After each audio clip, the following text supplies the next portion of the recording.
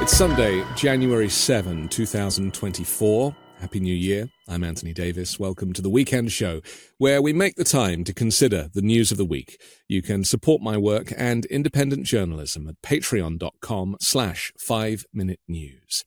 Our guest today is a medical doctor, forensic psychiatrist, and a world expert on violence who has taught at Yale School of Medicine and Yale Law School for 17 years before transferring her activities to Columbia and Harvard. She became known to the public by leading a group of mental health professional colleagues in breaking the silence about the immediate past U.S. president's dangerous psychology and publishing the New York Times bestseller, The Dangerous Case of Donald Trump. Dr. Bandy Lee, welcome back to the Weekend Show. Thank you very much for having me back. So it is a timely moment for us to meet. This is the third time that you and I have had a conversation, as yesterday was the anniversary of the January 6th insurrection, the riot at the U.S. Capitol, the fake electors scheme, everything that Donald Trump and his people did to try and reverse the conclusion of the 2020 election, unsuccessfully, I might add. But the perpetrator is still at large, and he's running for office. He's scheduled to stand trial in March, in this case for conspiring to overturn the election. But it looks like, he's probably, with all the appeals that are going on, he's probably going to push that back and is very likely going to be on the ballot again for 2024. How does that make you feel with everything that you've been through, seeing that this guy with this malignant narcissism and all of the issues that you have highlighted and written about, how does it make you feel to know that he is very likely going to be on the ballot and the senior Republican candidate for President of the United States? Well, he is precisely the reason that I and a group of renowned colleagues came out in the very beginning in early 2017 to warn against the dangers he would pose to the American public. And so what's unfolding is not at all outside of our predictions, our fears, our trepidations. What is surprising is that there has not been an appropriate intervention. In fact, there certainly hasn't been a psychiatric one since the American Psychiatric Association intervened and simply tied our hands. There hasn't been a political one. All the impeachments did not succeed in turning around public opinion, which would have been the main purpose, and still a possibility if they had consulted with us, we feel. Nor were the indictments carried out with the speed and vigor to be effective. As a mental health professional and a medical professional, what I look at is not so much what would work legally or politically, but what would stop the spread of the dangers we were concerned about. And we have failed in just about every measure, despite being given multiple opportunities. I want to make it clear to people watching, especially Republicans or independent voters, that you're not highlighting this, and I'm not communicating and helping you to communicate this message because we are Democrats and we hate Trump and we hate the Republicans, and it's nothing to do with that, is it? I mean, just talk about for a moment the importance of this kind of non-partisan, non-political, but clinical diagnosis and why it's so important for American democracy for all parties going forward. Yes, absolutely. I am a forensic psychiatrist. I'm consulted regularly by the criminal courts, civil courts, international bodies, and governments. And the reason for this is because medical professionals and experts bring a nonpartisan, non-political perspective. In fact, we would be considered one of the fact finders, and our opinion in a court of law is counted as fact or as an expert opinion as opposed to a simple opinion, meaning that it's admissible as evidence. So just as you cannot bring psychiatric knowledge, in fact, the American Psychiatric Association that spread the disinformation that we were stating what we were for political reasons, using psychiatry as a political tool, just as that is not ethical or allowed, it's also not advisable to politicize everything. Not everything is dependent on political opinion. So the more we make things partisan and politically motivated, discounting any other possibility, the more we become detached from facts and a common basis for discussion, agreement, and solutions. And this is a thing now, isn't it, to silence expertise. You know, experts were always people that were looked up to, that were held in high regard. And, you know, I'm not an expert, probably on anything, right? But I'm a communicator and journalistic, but I don't pretend to have expertise. You do. Not pretend, but you are qualified, as are your colleagues. And just talk to me about how it feels to be living in this kind of politicized society where expertise has been diminished by politics.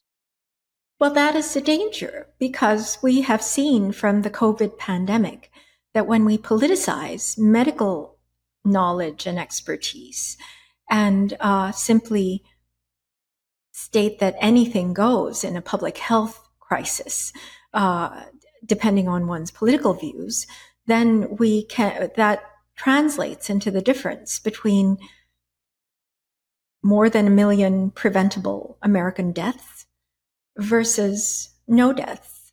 I sincerely believe that if we did not have Donald Trump in the presidency during the pandemic, that it may have stopped at an epidemic stage, that it would not have become the kind of international crisis that it had become. And worldwide, more than 7 million have died. So a difference between life and death is more a medical matter than a political matter.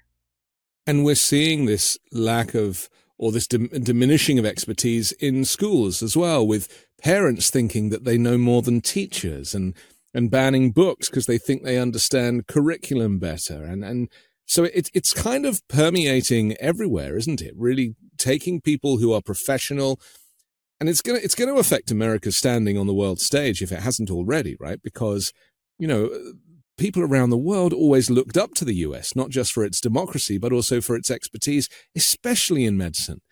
And the effect of Donald Trump and his surrogates is now causing all of that to become diluted.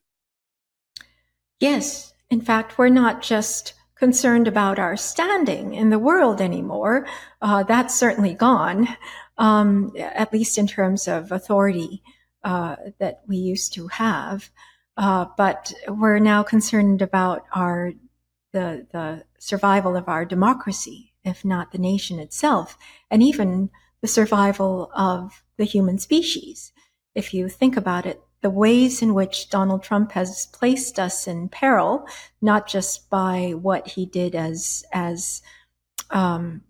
president, with bringing the mental impairments that he had to the presidency, but also the mental symptoms that he has spread, and the difference between symptoms or pathology versus healthy, life-affirming opinions, whatever nature they take. The difference is that one causes destruction, is ultimately driven to destruction, and the other is, well, it supports life no matter what our disposition might be. Let's talk about the man himself, so sorry that you've had to spend the last decade of your life dealing with this creature. But how has his pathology changed since you initially rang the alarm about his mental health versus now? Because obviously he's got a little older. He's been around for 8 or 10 years as a politician when he was running, and then obviously in the role. And it's almost like he just will not go away. So what has changed in terms of your kind of clinical view of Donald Trump since he was president and now running again? Well, his psychology has not changed, and his mental unfitness has not changed. And he's doing exactly what we anticipated he would do in the absence of proper intervention, that he would grow worse, that he would continue to balloon in his expectations, become more extreme in his expressions, and continue to push boundaries, because that's containing himself is not something he can do on his own. And the most dangerous thing one can do is to hand someone like him power and to enable him. That is essentially what we have done. And of course, there is certainly no end to this. I've dealt with such individuals my entire career, and his pathology wasn't so much of a surprise, but in fact, how we dealt with it as a society, that we could not dealt with it for what it was, that we couldn't even state that he had these mental impairments and severe symptoms that would grow with power and morph into this grotesque delusion of grandeur and increasing vindictiveness, because no matter how much you give him, how many privileges, how much power, it will never satisfy the lack that he feels from early childhood. And so it will continue to swell in expectations and continue to be dissatisfied and return back in vindictiveness, anger, rage, and revenge. And that is what he will unleash in society. And we're beginning to see that as he's expressing, using directly the terminology of Adolf Hitler and Joseph Goebbels. We see this repetitive pattern. It's not so much that it's a playbook as it's perpetrator pathology. It's a kind of mental pathology that happens frequently in violent individuals, and having treated violent offenders as a specialty in my 25-year career, I've seen at least 1,000 such individuals, and they do not get better on their own. They will not curb themselves on their own. And this constant fear that we have had in intervening properly, holding him accountable and calling out things for what they are, has greatly hampered our ability and to place the entire nation at stake to try to appease his pathological psychology is really a tragic condition in which we have been placed. Just explain to people who will criticize the fact that you've not been able to assess him in person.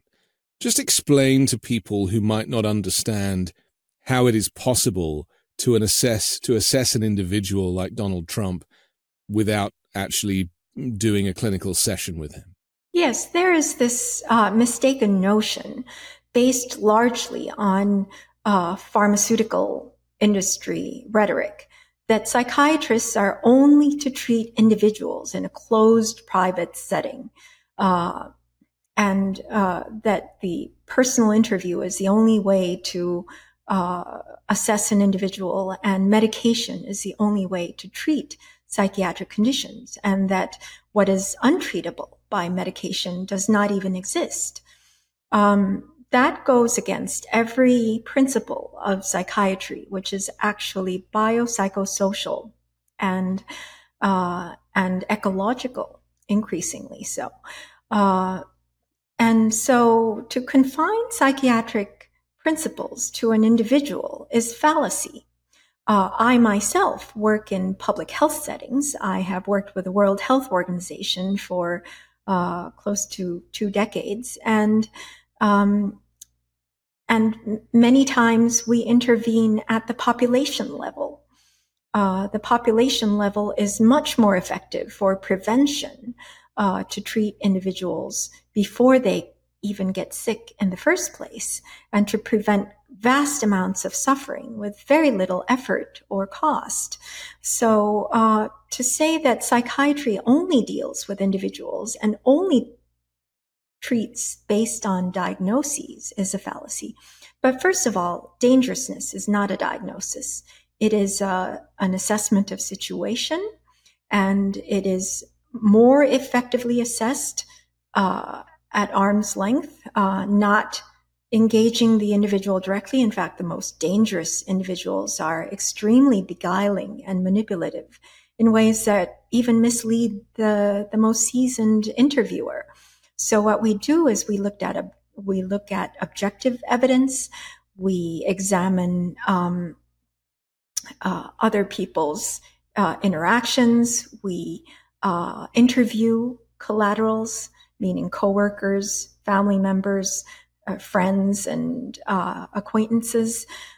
We don't rely. In fact, the personal interview is the last thing we do, and often is omitted in violence risk assessments. And so, so what the American Psychiatric Association again promulgated, essentially to protect its federal funding, which it did to unprecedented levels, because under the Trump administration, which rewarded scientific organizations only according to how much they were willing to go against science, the APA was one of the organizations that was handsomely rewarded. And that will be a stain on the profession for ages to come. It is really beautiful to hear you as an expert speaking about something that political commentators have been just talking garbage about for so many years now, because it's so obvious to take someone like Donald Trump, and it's been proven in interviews where no interviewer has had any success in interviewing him because he is a gaslighter, a manipulator, and a liar. And so he will just reposition the question, not give a straight answer, say what he wants people to think. And I described him as a constant stage manager in his mind. He's so visual. He's always stage managing everything.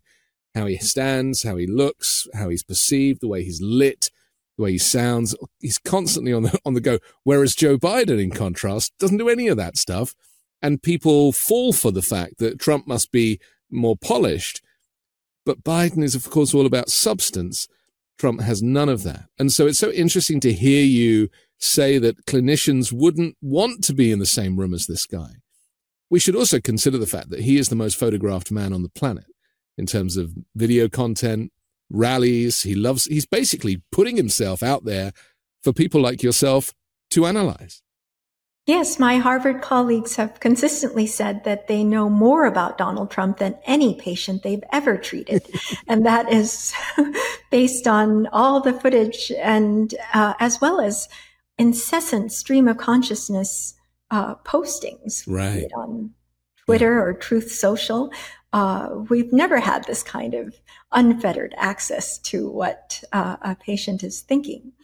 But I would also mention that commentators, of course, have made great effort, but they were also placed in an impossible situation in that when we are dealing with a medical problem, and a psychiatric problem is a medical problem, when we are dealing with a condition of this level of severity, and there, I think most people can assess without any expertise just how far gone he is compared to the average normal person, and how divergent he is, that it does require expertise. And I think mostly in terms of intervening or managing behavior. And that's essentially the main treatment modality you bring to such individuals. That has not been done, so that he has not been able to be contained.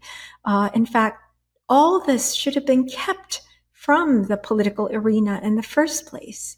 Once it entered, in the very beginning, many people knew immediately that it was psychiatric. That's why I was invited to just about every network or cable news program at the time before the APA intervened.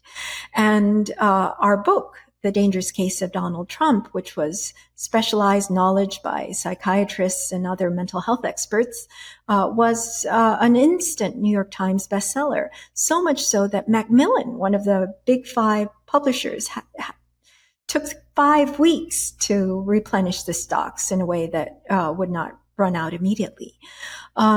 And it took 3 months for us to be the number one topic of national conversation. That was an organic development. What happened afterward, based on the APA's disinformation, by stating that we were acting as armchair psychiatrists, that we had no place in public discourse, that we were using psychiatry as a political tool and for self-aggrandizing reasons, all actually were notions that were promulgated by Jeffrey Lieberman, who is a big-time pharmaceutical psychiatrist. And it wasn't even against the APA ethical guidelines.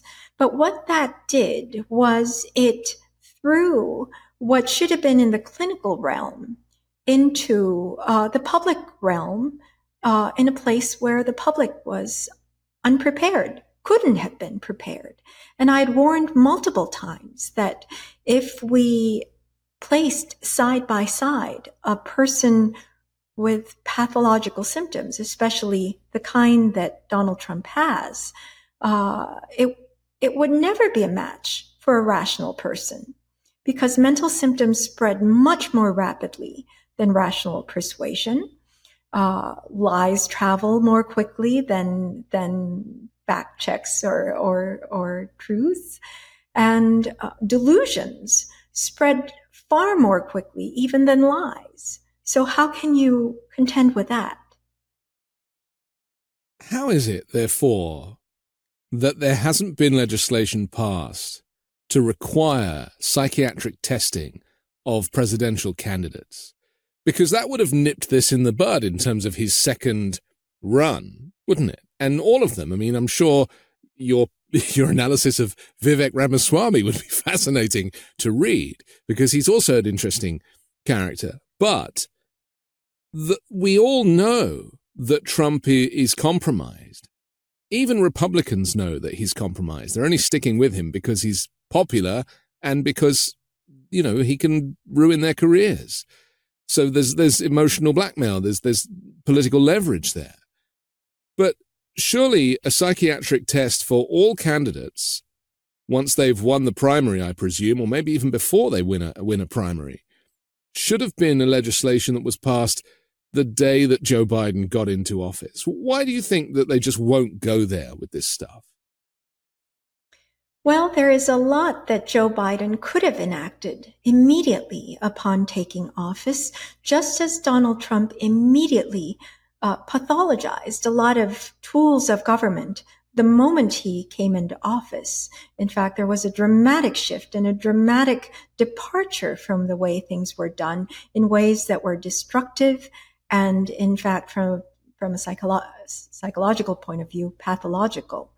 And Joe Biden could have reversed much of that by declaring what it was that he was dealing with. And just as we have trouble with naming criminality in past presidents. That's why Gerald Ford pardoned Richard Nixon. We seem to have trouble naming weaknesses in presidents, including mental pathology. And had Joe Biden taken the lesson from the Trump presidency to institute mental fitness exams for presidential candidates, even taken one of his own to demonstrate as an example, that could have shifted things a great deal. A president certainly does have that kind of authority, but he chose not to. Instead, he chose to reconcile with Republicans, in spite of my saying even at that time that taking that stance would, in other words, reconciling with the pathological and the criminal would give him neither reconciliation nor grounding in lawfulness or health. And unfortunately, that is what has resulted. Very unfortunately, Joe Biden rather continued and carried out a lot of Donald Trump's policies that were based on pathology rather than on informed, rational decision-making. And there is a difference. Regardless, a lot of that around the border and immigration and that type of stuff that Trump, or pulling out of Afghanistan based on a pact made with the Taliban, or going back on mask mandates. In the beginning, he did very well in COVID control in the beginning, but somehow felt that he needed to calibrate back to Donald Trump's policy, and that's why we continue to have this pandemic to this day. As well as, I believe, the policies in Ukraine and in the Middle East. These are more Donald Trump conditioned policies, not ones that are independent of him. Because as we know, in the federal government, it takes years for things to start and stop. And even the economy is an example. You know, there is a delay. Often a delay of a year or two at least for things to change. The solution would have been to say that there was a problem of mental health in the previous president and to consult with us and to ask what kind of interventions would be necessary to reverse this very calamitous change that had occurred over the course of his 4 years. But that, again, did not occur, as it has not occurred in every other step where consultation with us could have vastly improved the success of political measures. It's so weird, isn't it, that in every other industry outside of politics, that, you know, if there was an issue with mental health, it would be referred to clinicians. And yet, for some reason, in politics, due to populism and everything else, they feel like the expertise is not necessary, or they just want to brush it under the carpet and move on and hope that, you know, another day people will forget. And people do have short memories. And this is why I wanted to just talk about this dictator moniker just for a moment, because this is a new thing where Donald Trump has actually taken the phrase dictatorship and dictator and starting to promote himself in that role.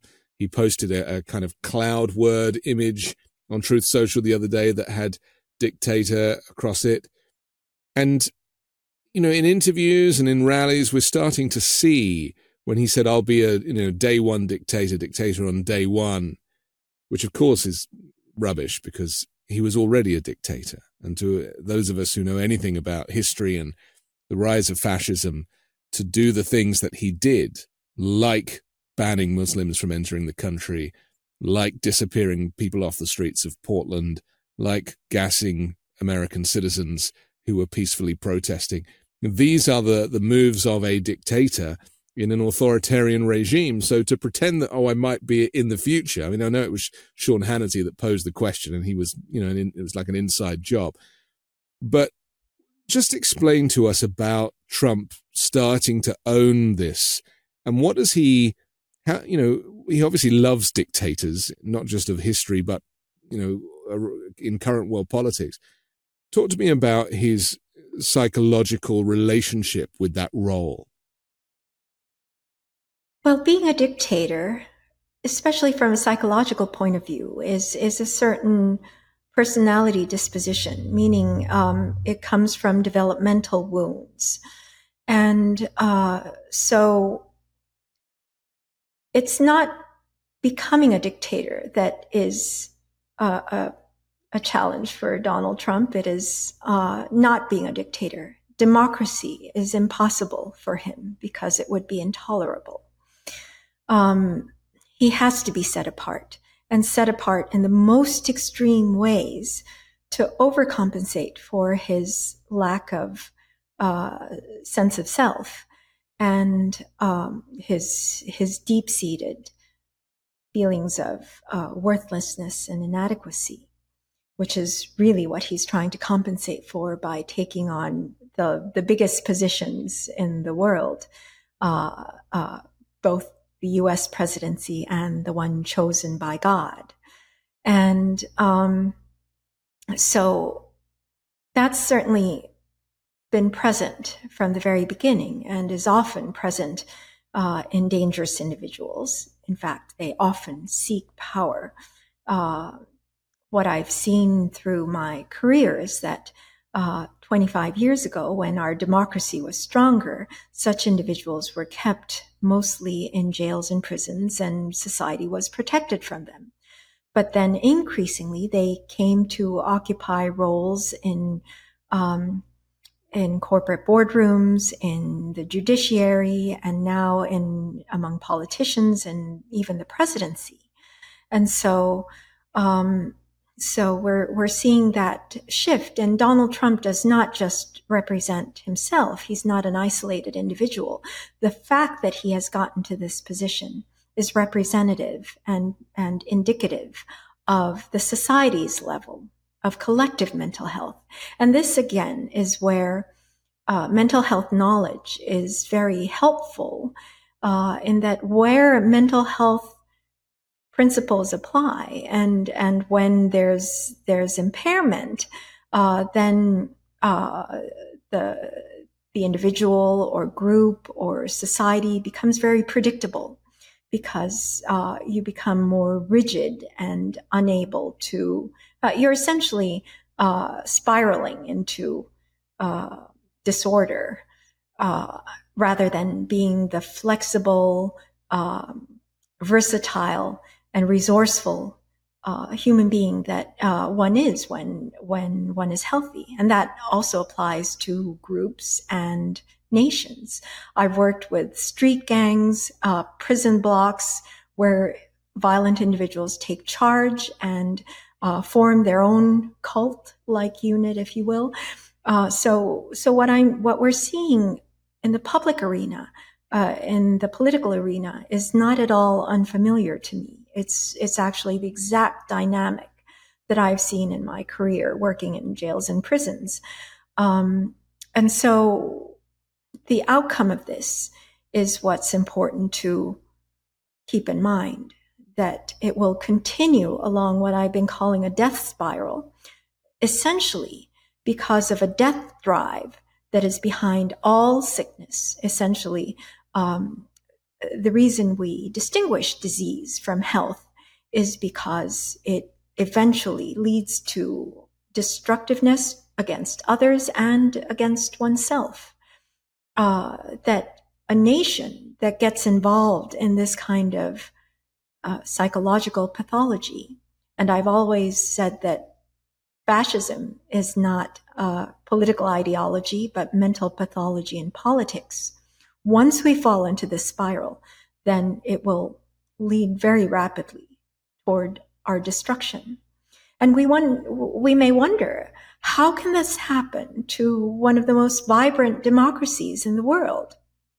Well, that's what pathology does. We have seen even from COVID that those who contracted the illness, especially in the early stages, the downward spiral can be extremely rapid. So depending on the disease and depending on the nature of the disease, we have to intervene in ways that we know how, based on science, public health measures when necessary, our clinical experience. And this is what needed to be applied in the case of Donald Trump because of the severity of his symptoms and because of the public's unfamiliarity with the symptoms. I mean, human normalcy has a broad range, and we can deal with all kinds of diversity and get benefit from it. But when things veer into the domain of pathology, and medical professionals will be able to identify features much better than the average person, because sometimes patterns are not that obvious, or the salient features will not be so glaring to the untrained eye. It was critical for society to hear from mental health experts. In fact, I don't believe that there is a perspective that could replace ours. Mental health expertise is critical to public discussion. Of course, we shouldn't be the only voice. We are not used to intervening at this kind of, especially at a political level. We certainly do at a policy level or at a societal level, and I've done that throughout my career. But this particular case, all the more so, required mental health experts to be at the table with politicians, political scientists, sociologists, anthropologists, economists, as we do at other settings. This is what happens all the time at the World Health Organization, at the old Institute of Medicine that I was a part of, which has now become the National Academies. And that this has not occurred, that mental health experts were the only experts that were excluded. And I would say precisely because we were the most important voice, because the issue at hand had most to do with mental health expertise. That the APA, having done this, having silenced us in public discourse, blacked us out of all the media, all the major media, has had, predictably, a detrimental effect to the point of we could attribute the 1.2 million American deaths from COVID. We could attribute the January 6th insurrection against the U.S. Capitol. We could attribute even the wars, I would attribute to the lack of intervention during the Trump years.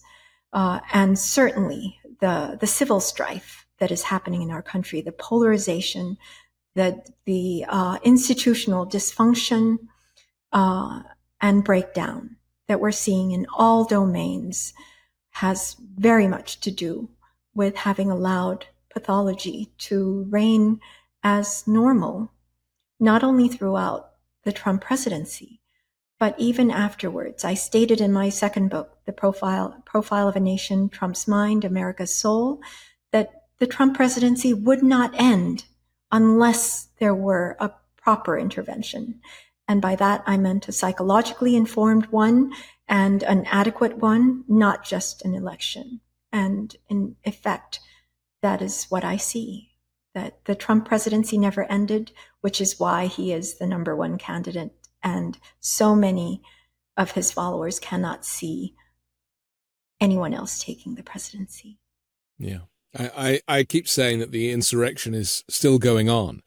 And that's certainly how it feels to me. And I think any of us who are, any of us who've been in therapy or who speak the language of mental health have a slightly different perspective, because it's not black and white. There is a level of nuance that needs to be understood in order to be able to have a discourse on this subject. And a lot of people, just including some members of my own family, won't even go there.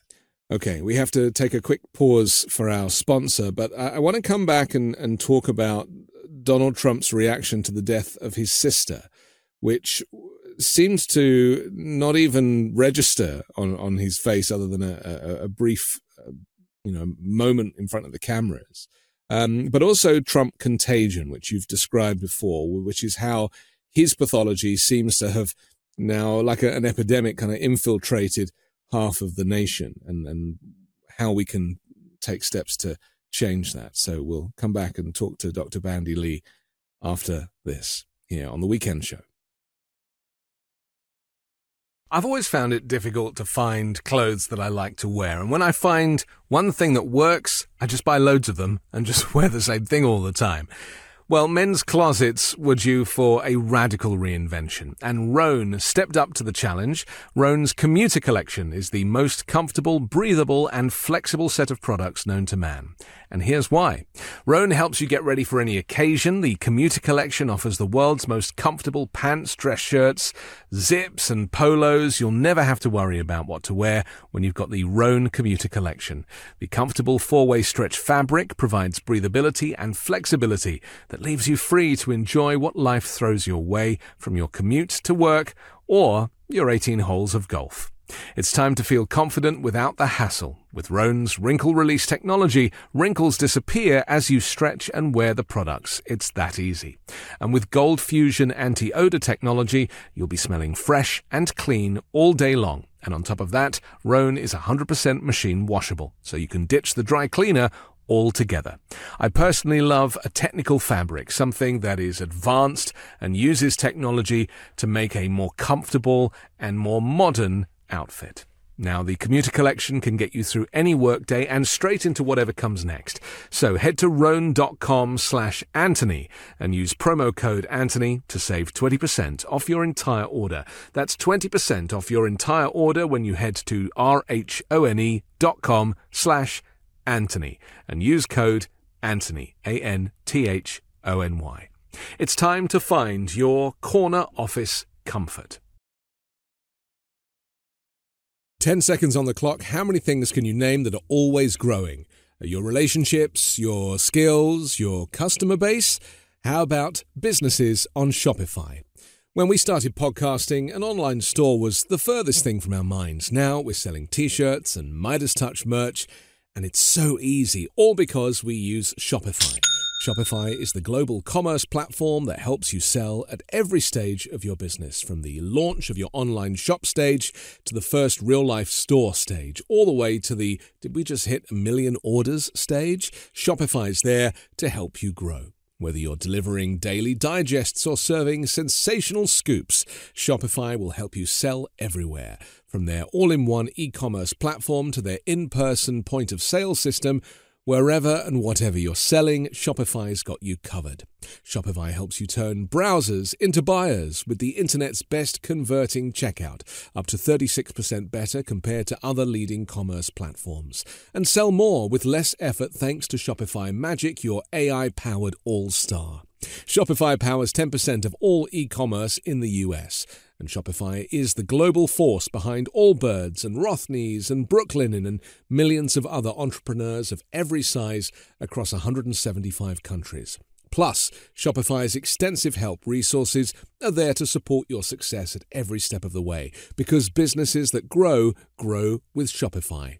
Sign up for a $1 per month trial period at shopify.com/weekend. Go to shopify.com/weekend now to grow your business no matter what stage you're in. That's shopify.com/weekend. We're back with Dr. Bandy Lee on The Weekend Show. I'm Anthony Davis. The death of Trump's sister, she was a judge, and, he kind of spoke very briefly about it, but there didn't seem to really be a change to his schedule in any way.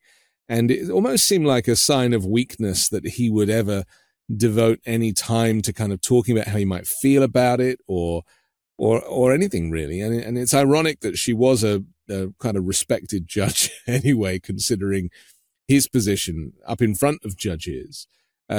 We kind of know that she was certainly, disappointed with how her brother had, behaved and his relationship with the judiciary. I mean, is it the case that people like him, the malignant narcissist, they simply don't have time for stuff like that? Because famously, he didn't even go to his own brother's funeral years ago and went to the cinema instead. Yes, I think all the more so that she was a respected judge and someone who had some principles and standards that would make Donald Trump wish to negate her in his life. Yeah. Of course, we also know that she did his homework for him for years when he was attending Fordham. And she also commented that something to the effect of there are few people as immoral and as ignorant as he. And I'm sure those comments becoming public also led him to wish to suppress memories of her in his life. But we also know that he goes far beyond pathological narcissism. He would go as far as to lacking any conscience or compassion or any human emotion other than anger and revenge. Those are that's the level of extremity he exhibits. And for such a person, it's human loss and death that he would wish to avoid, not his attachment to any siblings or family members, which he probably does not have.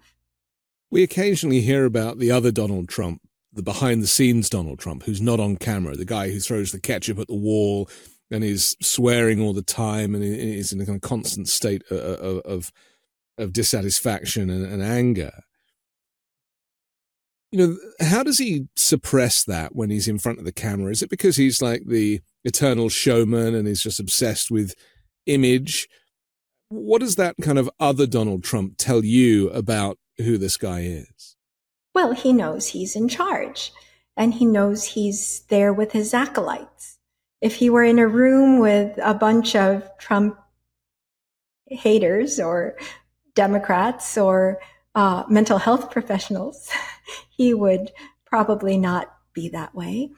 Adolf Hitler was called a seismograph of crowds, meaning that he was able to sense the crowds and essentially control it from afar. He would gauge and measure their responses and simply play them like an instrument. Donald Trump has that so-called talent. It's not really a talent, it's a survival skill that he has developed his entire life because he has no other basis. He lacks a kind of empathy and grounding in human relationships that the rest of us do. So everything has been predicated on manipulation and pretense. So he essentially cons everybody. And he knows that his followers from 7, 8, 9 years of conditioning are made into essentially his puppets. That's kind of a harsh way to put it, but it's an effect of Trump contagion that when we think of emotional contagion, that follows a different path than rational communication or logic or facts or anything of real consequence in a political stage. But it tugs on their emotional strings. And we don't think of mental symptoms as being contagious But in fact, they're far more contagious than physical symptoms, one might say, because we don't require physical exposure for the symptoms to spread. And all psychiatric symptoms are by nature psychosocial. So there's a social component that ties with all of us.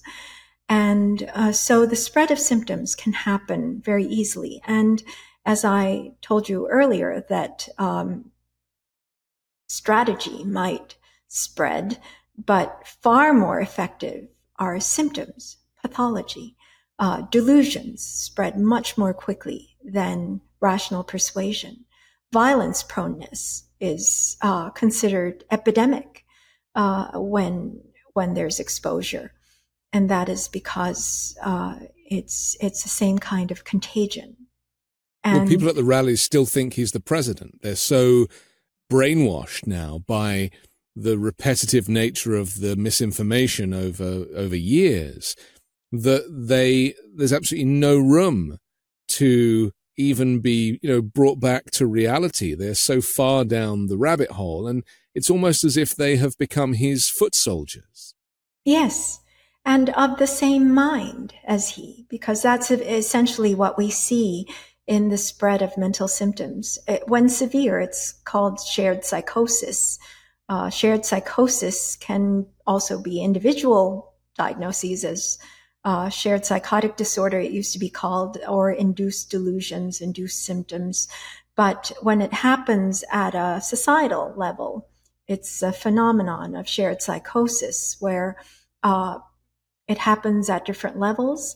There are people with the same pathology to start with as Donald Trump who are acting synergistically, or others who are predisposed but activated with his appearance and exposure to him.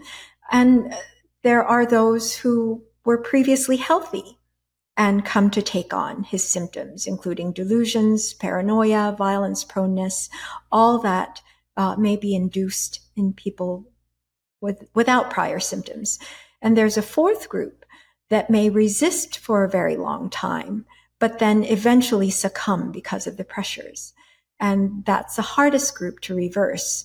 But what we know from shared psychosis is that once we remove the offending agent, which is the primary individual with the symptoms, then the others return to their original state. And this is what we see. I've seen it a great deal because I worked in state hospital settings or prison settings where individuals go on for a long time without being treated. And especially in gangs or prison blocks, individuals may be revered for their pathological symptoms. And so someone with authority can certainly convert their followers into having the same disposition, the same beliefs, and eventually, the same mindset and same symptoms. And what Donald Trump does is because part of his mind is observing what is happening from the symptoms. It's not a conscious strategy.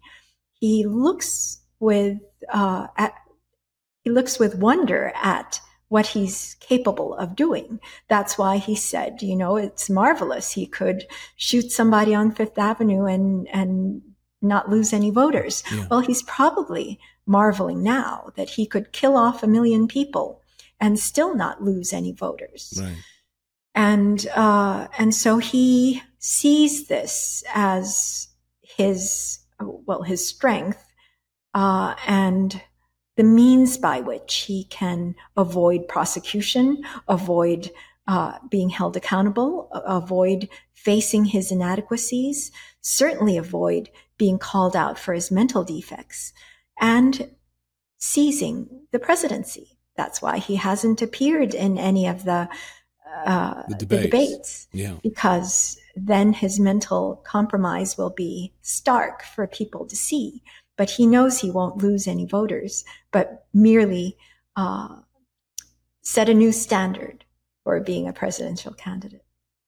It's so interesting that what you say about all of the analysis that the media and, public discourse has Trump lovers, Trump haters, that actually there is a clinical explanation for all of it. And that, without the kind of clinical involvement, people have just been fighting it out, on social media and everywhere else. And of course, we shouldn't fail to mention the rise of social media and the timing of Donald Trump's rise as well. And even Elon Musk taking ownership of the public square, the town square in Twitter, and overpaying for it so he could manipulate the narrative. I mean, so much of this, it's like a perfect storm, isn't it? It's like how we have life on Earth. We need a sun, we need a moon, we need this solar system, which gives us life. And it's the same as the rise of Trump. Like, so many things had to happen. James Comey, and his announcement about Hillary Clinton's emails, a few days before the vote. All of this, the perfect storm that enabled the rise of Donald Trump.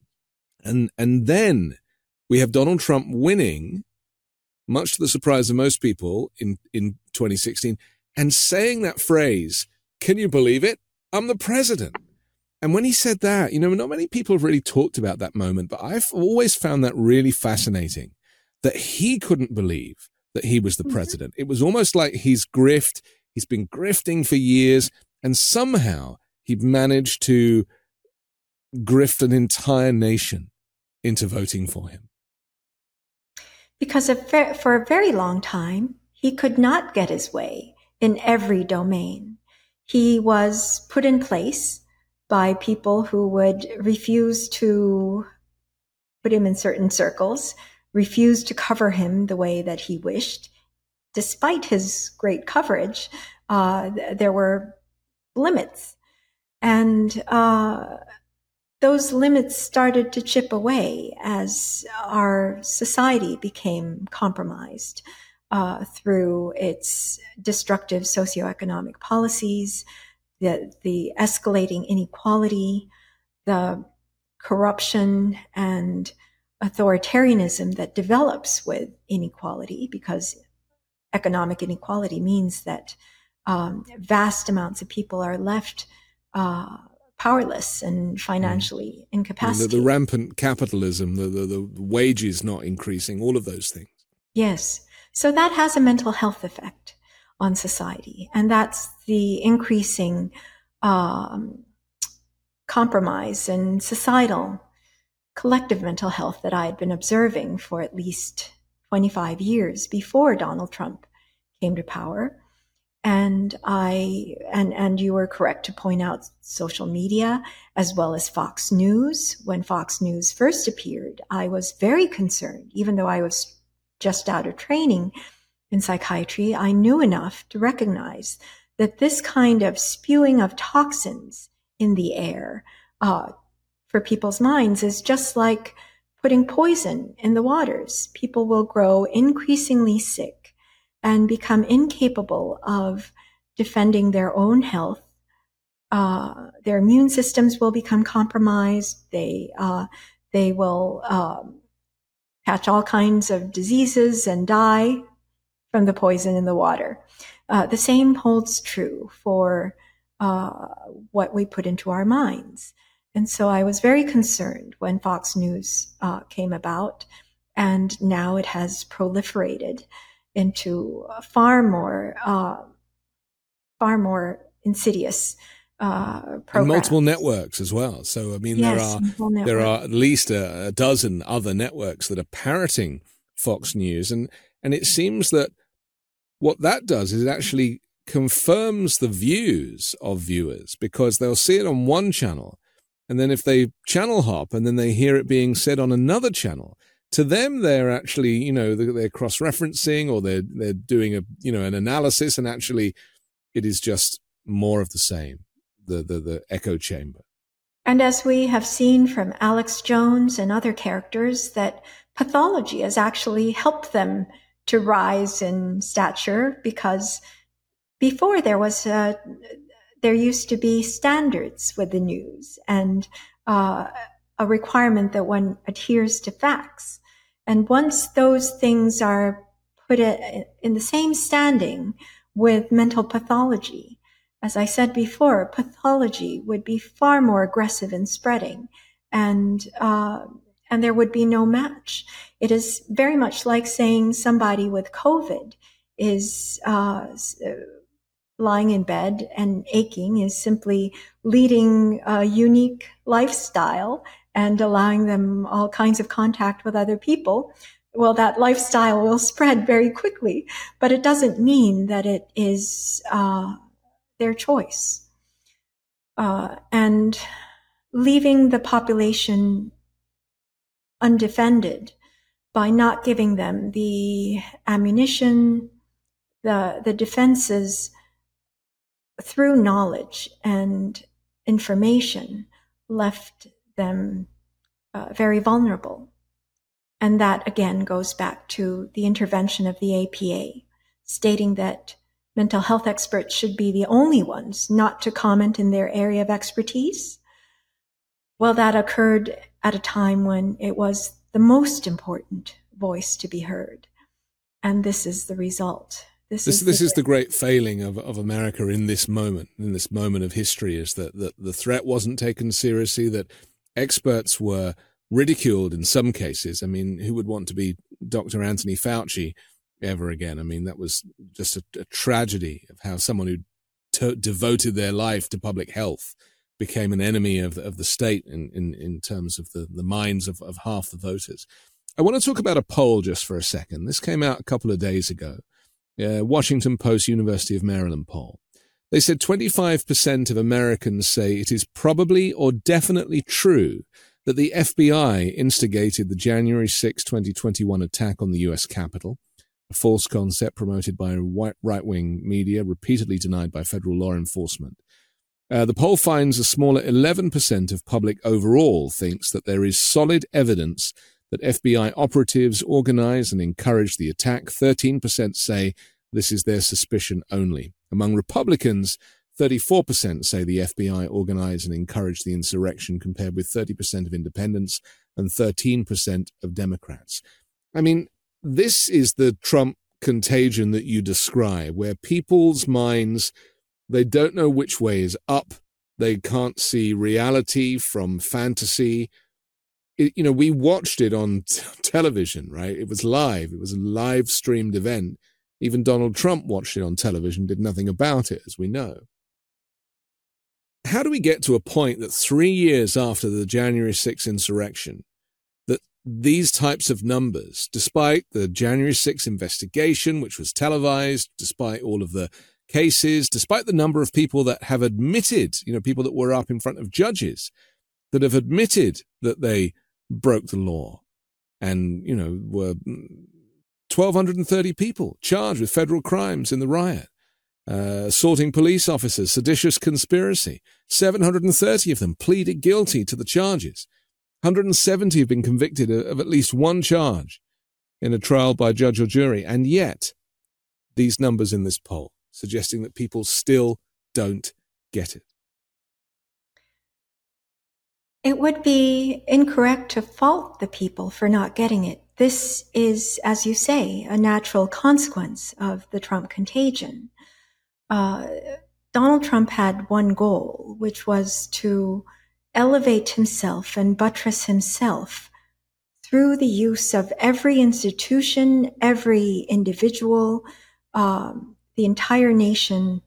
There is not enough in the world to buttress his own self, sense of self, and nothing he would not sacrifice to that end. And so by continuing to have the public exposed to him, he was able to manipulate their minds in ways that they would become further and further detached from reality, be unable, insulated from facts and evidence. And he changed even their modes of thinking and reasoning so that they would be impermeable to rational argument. And he said even at one point, don't believe what you hear or what you see, simply believe what I say. So this is a natural consequence of continued prolonged exposure to someone with severely impaired psychology. And it's a real tragedy because the FBI was such a revered institution. I've worked with FBI agents on a number of cases for criminal court, and even the FBI cannot withstand this kind of onslaught, which brings attention to the fact of how powerful mental symptoms can be. In fact, it's not so much that mental health is central and such an important area that I've been highlighting it. In fact, mental health usually does not even come into discourse because it is so basic and it is already taken care of in most settings. One is presumed mentally competent until until signs of incompetence come up. And actually, other than elected office, every single job requires that you have competence. And so if there are any signs of incompetence, you would be removed from the job or any task until you can pass a test to show that you are fit. And that counts for any task, including signing a will. But the fact that elected office is the only office that we do not require fitness for is a real anomaly. And it shows how much mental fitness should be a requirement because it's basic for every task. And I'm sure that that our founders, the signers of the Constitution, did not intend that elected officials do not have to meet the standard of mental fitness that every other citizen must. That they are the only ones with that privilege. I don't think that is what they intended. Well, when we look at video of life in the 1970s, it looks so completely different to life now. You can only imagine what life was like in the 1800s and how they have no relation to life now. And that's why, you know, it will take a lot to convince people that actually maybe the Constitution is not correct when it comes to these types of subjects, or a rigid document that does not evolve with the times. It needs to be amended to suit. Yeah, it's very interesting because there are vehement constitutionalists, right? There are people who just, you know, the way that they interpret it is very traditional. And we've seen this even with the new House Speaker, who's a far right Christian nationalist, who Mike Johnson, who interprets the Bible literally. And, you know, he is somebody at the very center of government. He was somebody who was intrinsic in the January 6th insurrection. And now he's found himself elected. And it's almost as bad. And I want to talk about the fact that what you said about how if you get rid of Donald Trump, a lot of people will revert to their brainwashed state. But there are other people involved too. I mean, there are people writing those Hitler quotes in Trump's speeches, putting it on the autocue for him to read. They're not going to go away necessarily. There are people like Mike Johnson who are not going to go away. The Trump contagion has infected lawmakers at every level, including Mitch McConnell, who leads the Republicans in the Senate, who didn't ratify Trump's impeachment for the insurrection. And they all continue to speak the language of Donald Trump, whether it be on extreme things like abortion or immigration, or their attitude towards the LGBTQ plus community. The damage has been done, hasn't it? So just explain about defaulting back to pre-Trump life, and if that's possible when Trump is incarcerated or leaves the planet, versus how he now has surrogates who are continuing this cult of Trump. You're correct about surrogates, but I would caution that we are still not out of Donald Trump's sphere of influence, that we have continued to allow his exposure through social media and social media. Yes, Truth Social and Twitter that's been taken up by Elon Musk specifically to allow this level of influence. And we would be surprised to see the effects of actually removing them, actually removing this exposure, because we have tried it once. Shortly after the January 6th Capitol attack, he was deplatformed from Facebook and Twitter at the time, and there was an immediate drop in support. In fact, there was an immediate reversal among a lot of Republicans. Yeah, including Mitch McConnell. Yes. And then it recalibrated back. Why was that? It was because the deplatforming did not entirely eliminate the exposure. So there is that one factor that we have not truly experienced removing him. Also, his losing the election. Many people say that his dealings of the COVID pandemic, his gross mishandling of it, contributed to his fall in popularity. I would say it was the drop in exposure that at that time there was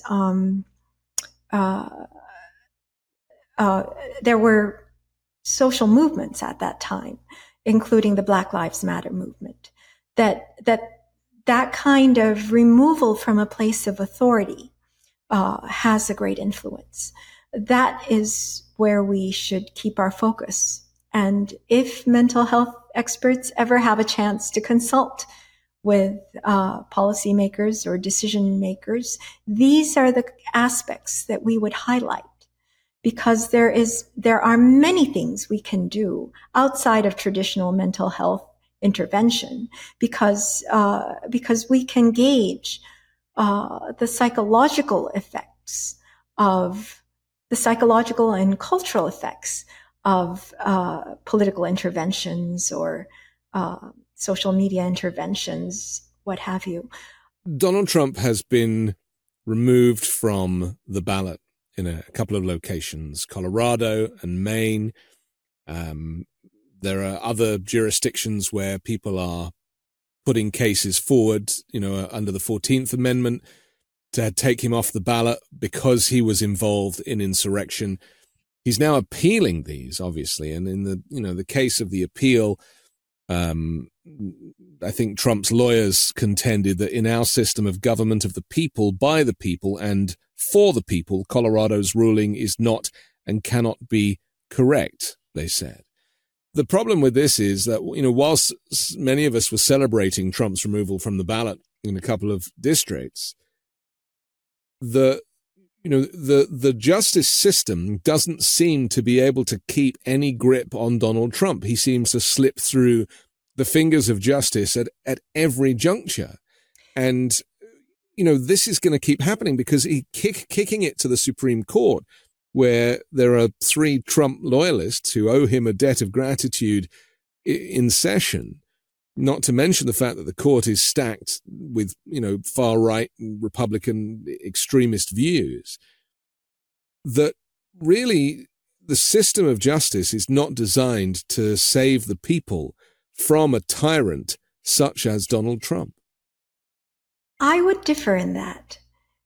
Good. I need to hear it for my own sanity.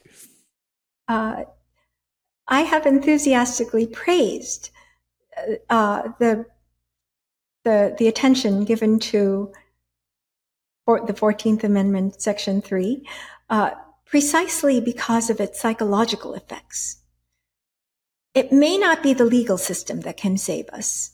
It may not be the Supreme Court's job to intervene in this way, but it is all our responsibility to contain the psychological effects of Donald Trump, be it to his followers, toward himself, the kind of limit setting and containment that is necessary, and the reestablishment of standards and norms and normality comes from advocating through every avenue, however we can, because he's had a widespread influence that has changed the culture itself. So we all have to be collaborative in this, in that it was important to push the disqualification clause, not just through the Colorado Supreme Court, but also through rhetoric lectures, the other elected officials who have the capacity to carry out disqualification. It's been said is self-executing. It does not require court ruling to carry out, although court rulings can add to it. It is the same as mental impairment. If one is mentally unfit for the job, it should be self-disqualifying. In other words, people should not be forced to have someone who is unfit to do the job. The purpose of having the job in the first place, having the presidency in the first place, is so that someone would carry out the duties of the presidency. If one cannot do that, but rather brings destructiveness to the position and destructiveness to the nation, then that should be a disqualifier. And the lack of a mental health fitness test should not deter our having that discussion. It's very interesting, isn't it? That it's almost like bringing these cases puts it front and center of the national conversation. That's right. And it means that we're actually talking about disqualification for the first time, when we probably should have been talking about it when you started blowing the whistle in the first place. Yes. Finally, Dr. Lee, the attempted coup on the 6th of January never ended, according to a watchdog report, since the same Donald Trump allies behind the insurrection are now leading this sham impeachment effort against Joe Biden. It's a report produced by the Congressional Integrity Project, marking 3 years since a mob of Trump supporters ransacked the U.S. Capitol in a bid to overturn the election defeat. Argues that the Congress members themselves have not been disqualified. Right. And yeah, I mean, there's a whole list of people involved, and yet you know, it's the foot soldiers that are the ones that have been, you know, are carrying the can for Donald Trump. But this report argues that scores of Trump loyalists in the House of Representatives have continued to push the former president's election lies, and they're ready to go further in a bid to put him back in the White House. So just finally, I just want to be very clear about what you say of, like, removing Donald Trump. Will it mean that these individuals who are so far gone, but also have their own agenda? Because I'm sure you've read Project 2025, which is nearly 1,000 pages of this far-right Christian nationalist manifesto for you know, a future Republican president in this year's election. I mean, it doesn't mention Donald Trump necessarily. You know, it has a plan for rewinding the U.S. back 50 or 60 years, where you can't marry who you want to marry. Women don't have access to the healthcare that they need, and where LGBTQ plus people are basically removed from society. I mean, that would still happen even without Trump. Or are you saying that document would become null and void? Well, removing just Trump will not change the cultural changes that he has effectuated, and his emboldening of this kind of psychology, which is actually the psychology I see in violent perpetrators. The goal is violence and domination. And certainly with the removal and holding to account Donald Trump, which is first and foremost, but also his co-conspirators and not taking preventive measures so that similar individuals cannot arise, because we will be in a very vulnerable period where people are conditioned to submit to a leader and to follow a leader. So we have to take multiple preventive measures as well. What I was speaking about was that removal of Donald Trump and removal of his authority will be significant for the cultural recalibration that allows in setting back some standards and norms and safeguards that violence, threats, and intimidation will not be the rule of the day. And all the policies are like that. Pro-life policy is about femicide, not about protecting the fetus. And control, really, isn't it? And yes.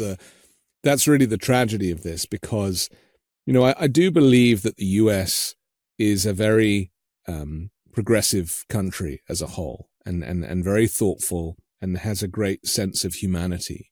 And humanity really is the word that's missing from anything Trump related. And I really believe I have quite an optimistic outlook on the election this coming year, because America did not vote for Donald Trump last time. The midterms, all of the Donald Trump candidates in the main failed to, you know, all the candidates that he endorsed, they failed to win the seats that they were seeking. I do think that the conscience, the social conscience, especially surrounding a woman's right to choose, will win out. And the only concern, I suppose, is that what Donald Trump will say is, if he loses, that it was rigged, that, you know, it wasn't a fair election, and the cycle will continue. Or will he eventually skulk back into the shadows? You know, at what point does this noise stop? That's why we have to place limits.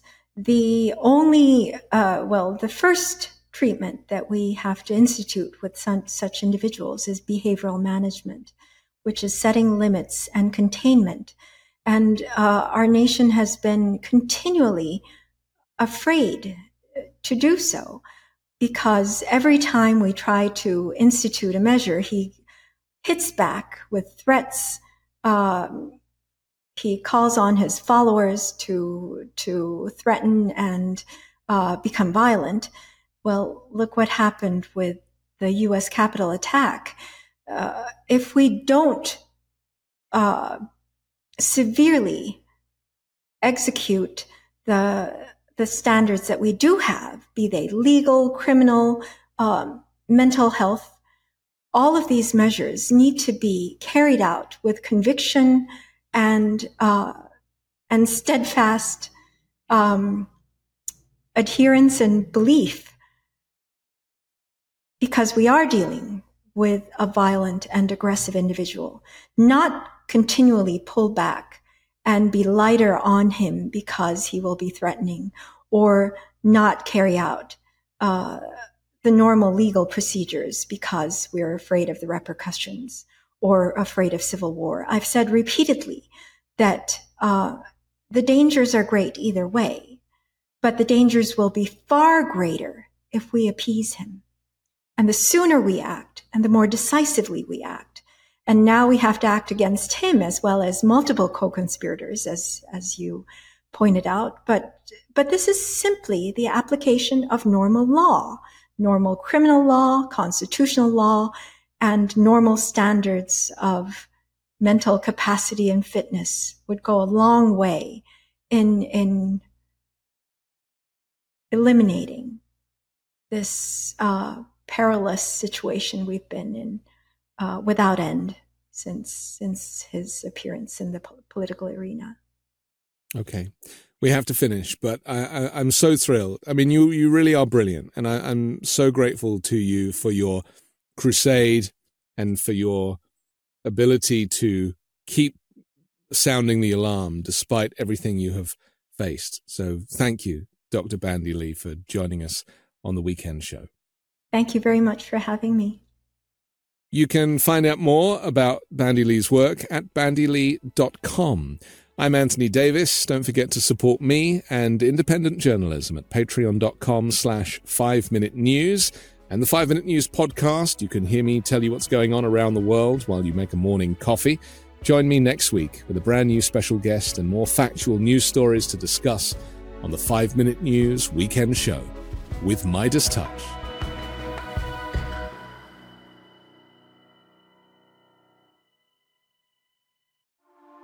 A news story gets shared by a friend on social media, or you catch a tweet that really makes your blood boil. But how do you separate fact from fiction? That's the premise behind Disinformation, a 10-part series from Evergreen Podcasts and Emergent Risk International coming this fall. Tune into Disinformation wherever you get your podcasts, and remember, don't believe everything you read.